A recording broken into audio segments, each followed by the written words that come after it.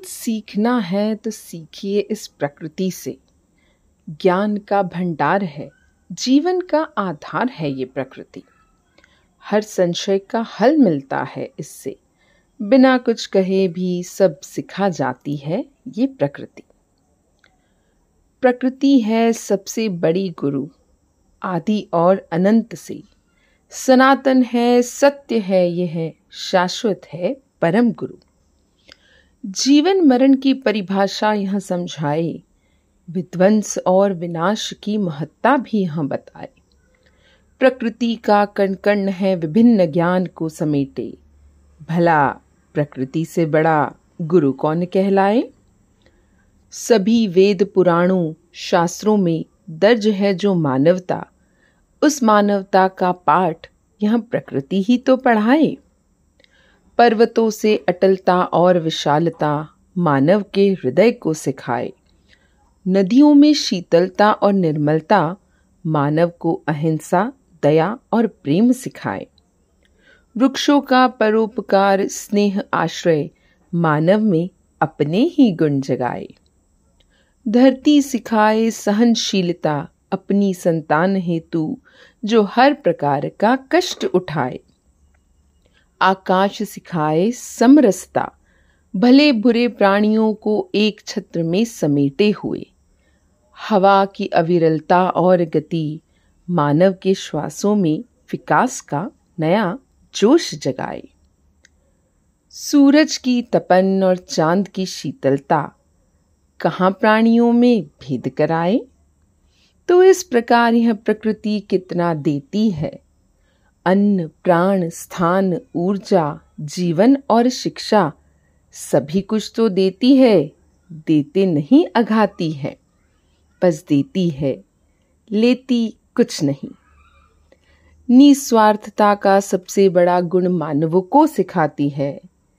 मेरी दृष्टि में सबसे बड़ी गुरु हमारी प्रकृति ही तो है, जो ईश्वर ने हमें प्रदान की है।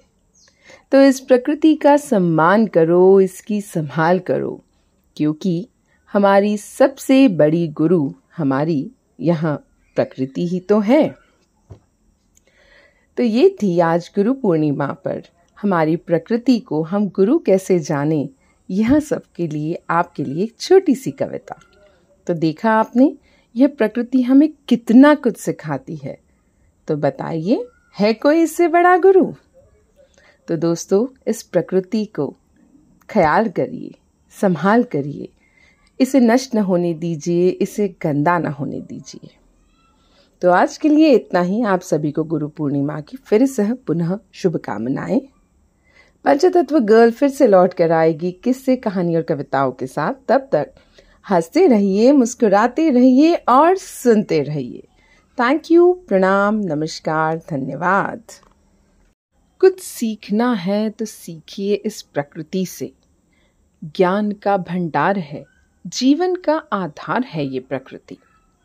हर संशय का हल मिलता है इससे, बिना कुछ कहे भी सब सिखा जाती है ये प्रकृति। प्रकृति है सबसे बड़ी गुरु, आदि और अनंत से। सनातन है, सत्य है, यह शाश्वत है परम गुरु। जीवन मरण की परिभाषा यह समझाए, विध्वंस और विनाश की महत्ता भी यह बताए।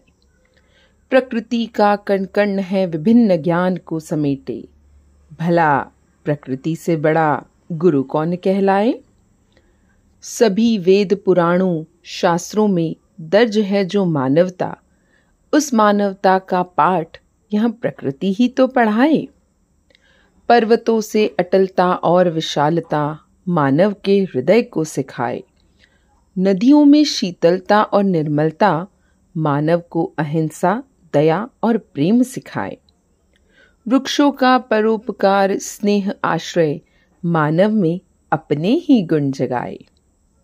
धरती सिखाए सहनशीलता अपनी संतान हेतु, जो हर प्रकार का कष्ट उठाए।